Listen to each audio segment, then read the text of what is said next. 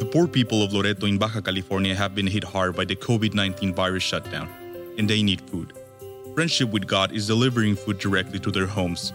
Go to www.friendshipwithgod.org and look for the Loreto Need banner to donate or call 619-599-1104. God bless you.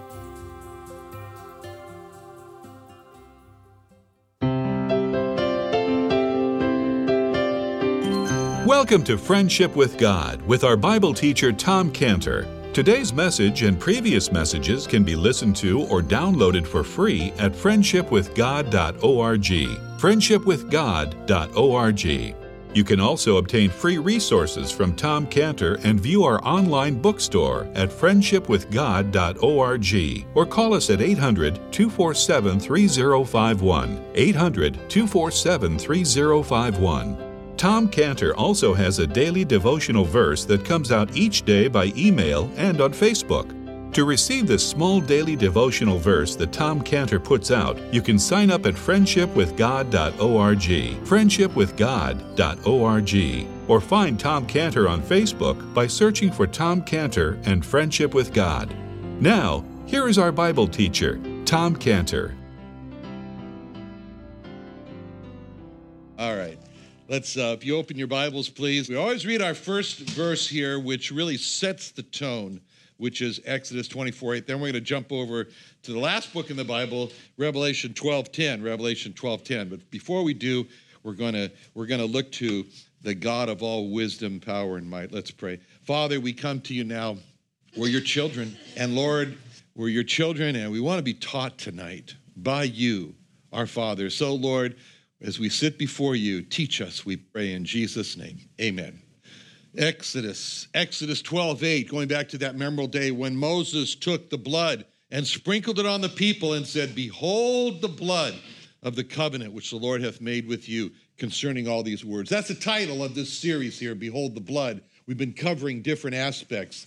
Now, if you turn to this next aspect we're going to cover today, it's Revelation 12:10, where it says, John is writing here, Apostle John, I heard a loud voice saying in heaven, now is come salvation and strength and the kingdom of our God and the power of his Christ. For the accuser of our brethren is cast down, which accused them before our God day and night.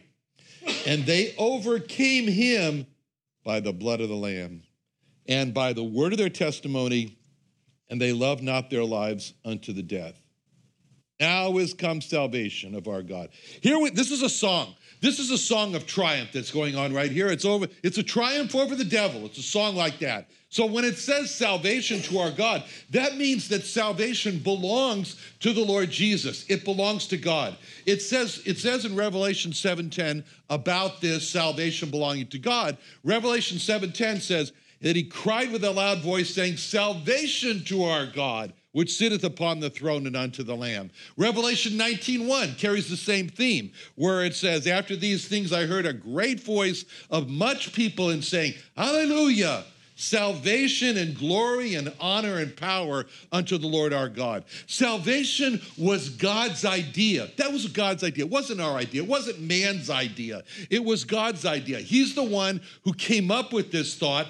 And in Ezekiel 37:23, he says that. In Ezekiel 37:23 about Israel, he said, never shall they defile themselves anymore with their idols, nor with their detestable things, nor with any of their transgressions. But I will save them out of all their dwelling places wherein they have sinned, and will cleanse them. And they shall be my people, and I will be their God. It was God's idea. God looked on his people, and he saw terrible things, idols, detestable things, transgressions. And then he says, I know it. I know what I'm going to do. I will save them. I will save them, and I will cleanse them, and then they can be my people, and I will be their God.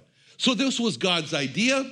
Salvation was God's work. It wasn't ours. When it says in Ephesians 2:8, for by grace are you saved through faith, and that not of yourselves, it is the gift of God. Please, never, ever look at that verse and say the gift of God was our faith. That's even Calvin said of all people. Even Calvin said that the gift of God was not our faith from this verse. The gift of God is salvation.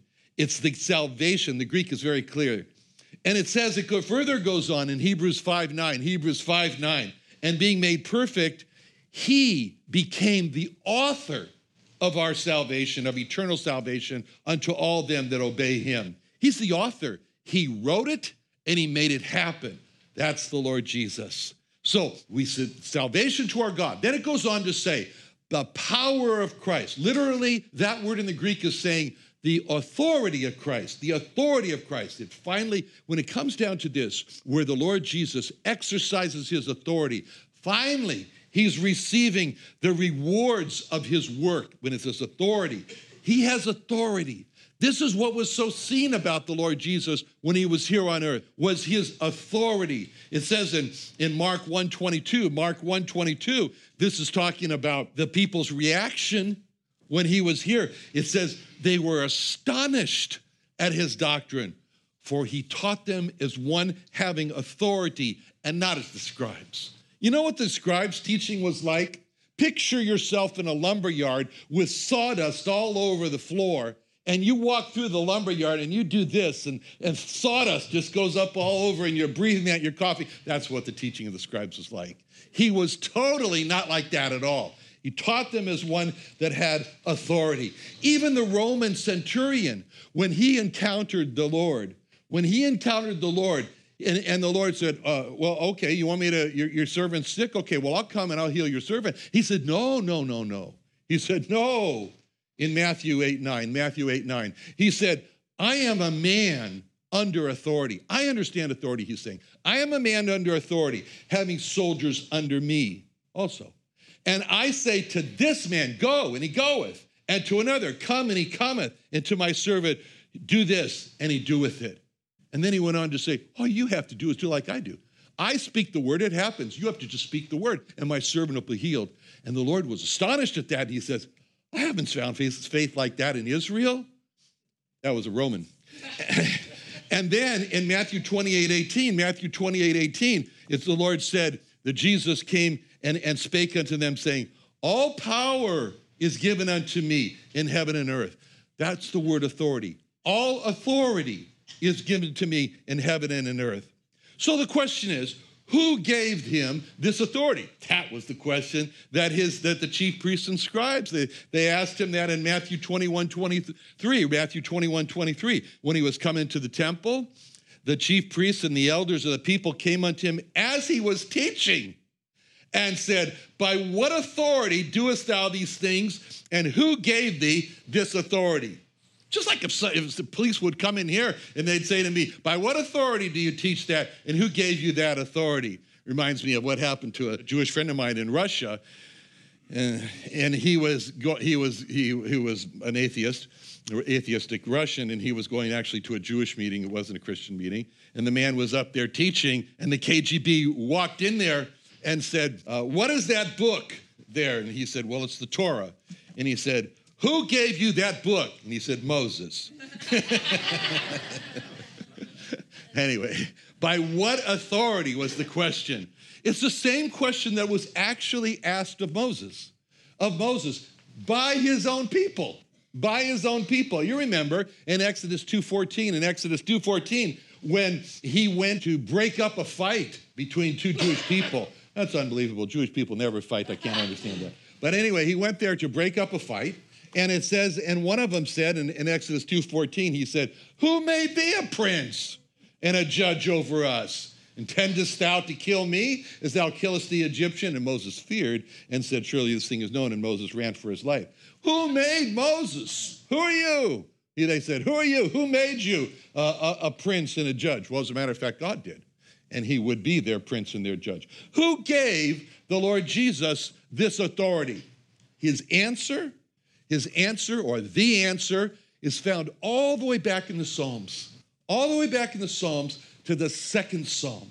The second Psalm, where it says in Psalm 2, verse 6, God the Father is speaking and saying, yet I have set my king upon my holy hill of Zion. I will declare the decree. The Lord said unto me, Thou art my son, this day have I begotten thee. Ask of me, and I will give thee the heathen for thine inheritance, and the uttermost parts of the earth for a possession. Thou shalt break them with a rod of iron. Thou shalt dash them in pieces like a potter's vessel. That's authority. That's authority. And then that authority also, we can see where it was given in Psalm 110. Psalm 110, verse 1. Psalm 110, verse 1, where it says, the Lord said unto my Lord, sit thou at my right hand until I make thine enemies thy footstool, where you put your feet. The Lord shall send the rod of his strength out of Zion. Rule thou in the midst of thine enemies. So the Lord Jesus, when he was there, when he came out of the shadows from the Psalms, out of the shadows, and he spoke directly of this, he said in John 5:26, as the Father hath life in himself, so hath he given to the Son to have life in himself, and hath given him authority to execute judgment, because he is the Son of Man. And then it says in Mark 1:27, they were all amazed. They were just amazed. Can you picture? They were all amazed, insomuch that they questioned among themselves, what thing is this? What new doctrine is this? For with authority commandeth he even the unclean spirits, and they do obey him. They do obey him. Now, what did he do? What did the Lord Jesus do with his authority on earth? With his authority on earth? What did he do? Mark 7:37.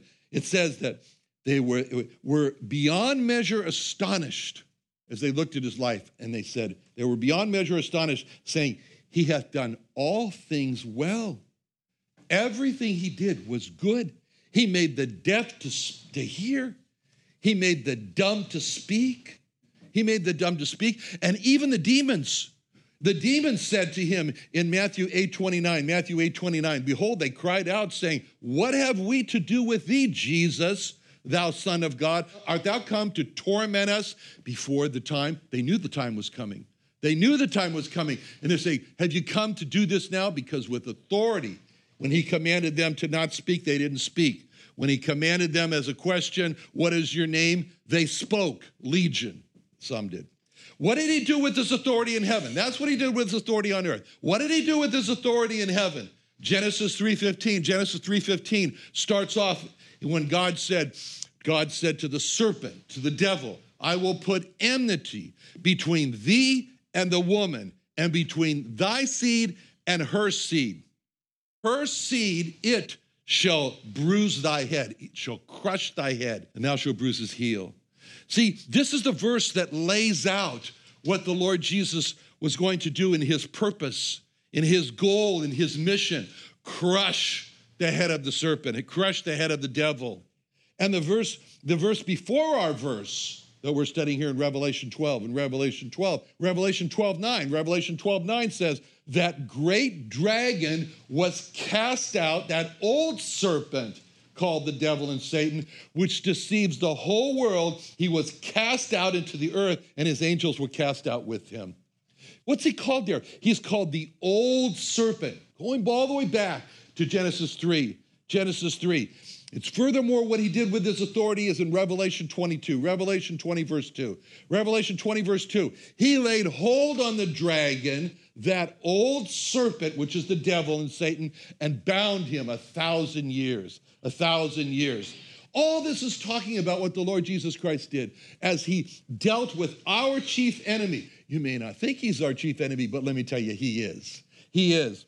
When it says in Hebrews 2:14, for as much then as the children are partakers of flesh and blood, he also likewise took part of the same. Why?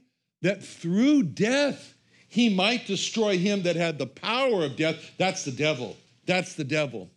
And if there's one verse in the Old Testament that I want you to always remember, it's so easy to remember because of the consecutive numbers. Hosea 13:14.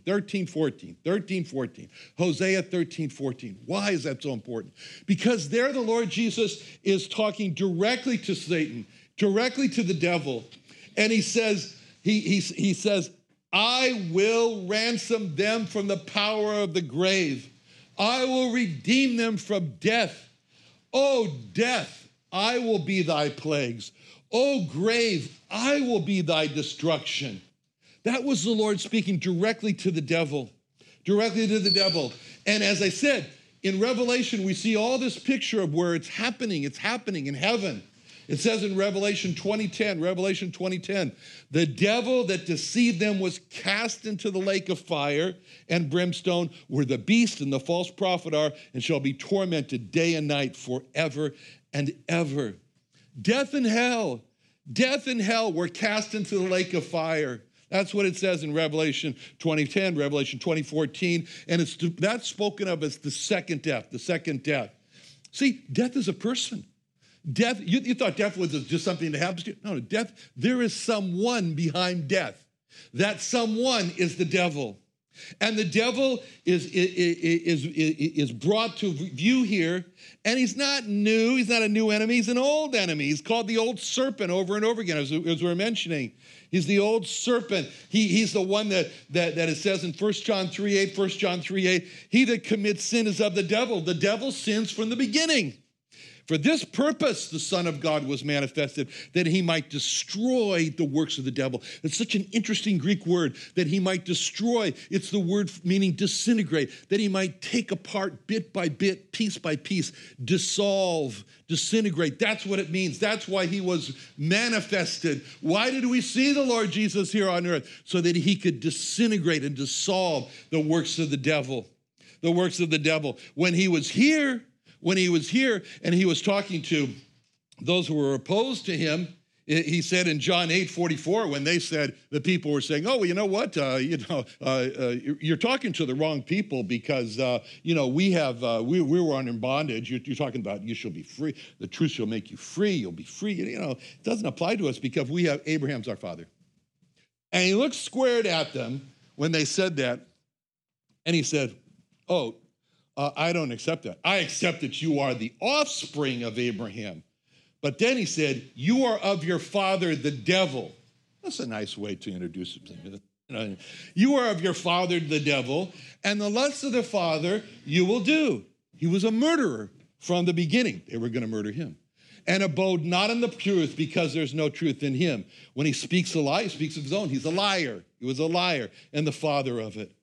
So what does the devil do to us? What is it? Well, the devil actually hinders us. He keeps us back. He hinders us. We're given that in 1 Thessalonians 2:18. 1 Thessalonians 2:18 describes to us how the devil is our hinderer.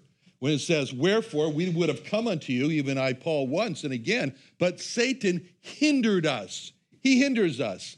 Now, the word devil is interesting, because the word devil is actually made up of two Greek words. It's diabolos. Diabolos, when you put them together, it means the slanderer.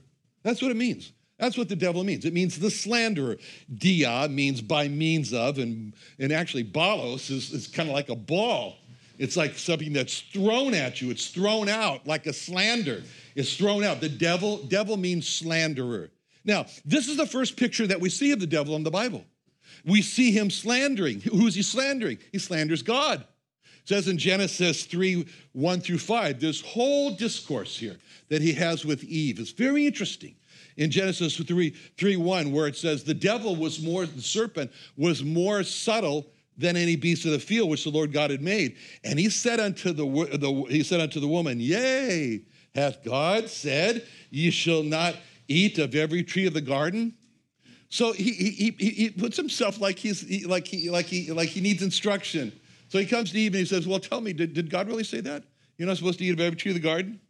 And the woman said unto the serpent, by the way, that's the first problem, that she engaged in a conversation, because it wasn't long before he had her totally confused. But anyway, here's the way the conversation went. The woman said unto the serpent, we may eat of the fruit of the trees of the garden, but the fruit which is in the midst of the garden, God has said, you shall not eat of it, neither shall you touch it, lest you die. Well, I don't remember God saying you shouldn't touch it, but she shouldn't touch it. But anyway, she adds that, okay. And then the serpent said unto the woman, you shall not surely die. Well, it's a bold lie. There it is right from the start. He is a liar. And that's the first picture that we see of him, the bold-faced lie. You shall not surely die. It was a lie. But then he goes on to say, For God doth know that in the day you eat thereof, your eyes shall be opened. You'll be as gods, knowing good and evil. So what's he doing here? What's Satan doing here? He's saying, no. God is not trying to protect you. God is trying to harm you. He's trying to restrict you from something that's really good. That's the first picture we have of the devil in the Bible. We see here the devil slandering God before men. Then we see another picture of the devil in Job 1:9, where it says here that Satan is now talking to God. Satan answered the Lord and said, doth Job fear thee for naught? Hast thou not made an hedge about him and about his house and about all that he hath on every side? Thou hast blessed the work of his hands. His substance is increased in the land. But put forth thine hand now and touch all that he hath, and he'll curse thee to thy face, which was actually the advice of his wife. But okay, there's other problems too. All right, curse thee to thy face. So this is the devil again. This is Satan. By the way, Satan, the word Satan means adversary, means someone who is against us. So here we see Satan. He's talking to God, and he says, and again, he says to God, God says, if you consider my servant Job as just no like in the world, he really hates evil. What a servant I've got there. You see him? And the devil says, no. Now let's get this straight, God. Job doesn't love God. Job's love of God is about as thick as what Job has. The only reason Job loves God is because God has given Job a great family. God has given Job possessions. Take it away, and you'll see he'll curse you to the face. And this is what Christian was bringing up a little bit earlier, that if everything was perfect, but God allows the non-perfect to try us. But actually, this is the question that the Lord Jesus raised to Peter when he said these words, when he brought him up on the shore and had some great fish cooking there, and he was hungry and he was eating the fish, and I can relate, that sounds really good. But anyway, and then the Lord said, Peter, lovest thou me more than these? Do you love me more than these fish? And now, that's quite a question. Lovest thou me more than these? And that is a question which is put to each one of us. And that's why we go through what we go through. That's why you and I suffer the loss of loved ones, so that we can answer that question. Do you love me more than that person? That's why you and I suffer the loss of health, because the question comes, lovest thou me more than your health? And you have to prove it. That's why you and I suffer the loss of possessions. That's why you and I suffer the loss of good plans for the future, because the devil is slandering us to God, just like he slandered Job. The devil is constantly saying to God about us, he only loves you because you've given him loved ones, good health, possessions, a great future, you name it. Take him away, and you'll see that he will curse you to his face, to your face. That's the devil. That's the slanderer. He slanders by accusing man to God. The devil slanders God to man as he did with Eve. The devil slanders man to God as he did with Job. That's what he said. That's why he's called the devil. He's the slanderer. And he's always looking. He's always on the hunt. He's always on the search for who he can devour. It says in 1 Peter 5:8, be sober, be vigilant, because your adversary, your Satan, the devil, the slanderer. Let's just plug in the meaning of the words. Be sober, be vigilant, because your Satan, the slanderer, as a roaring lion, walketh about, seeking whom he may devour.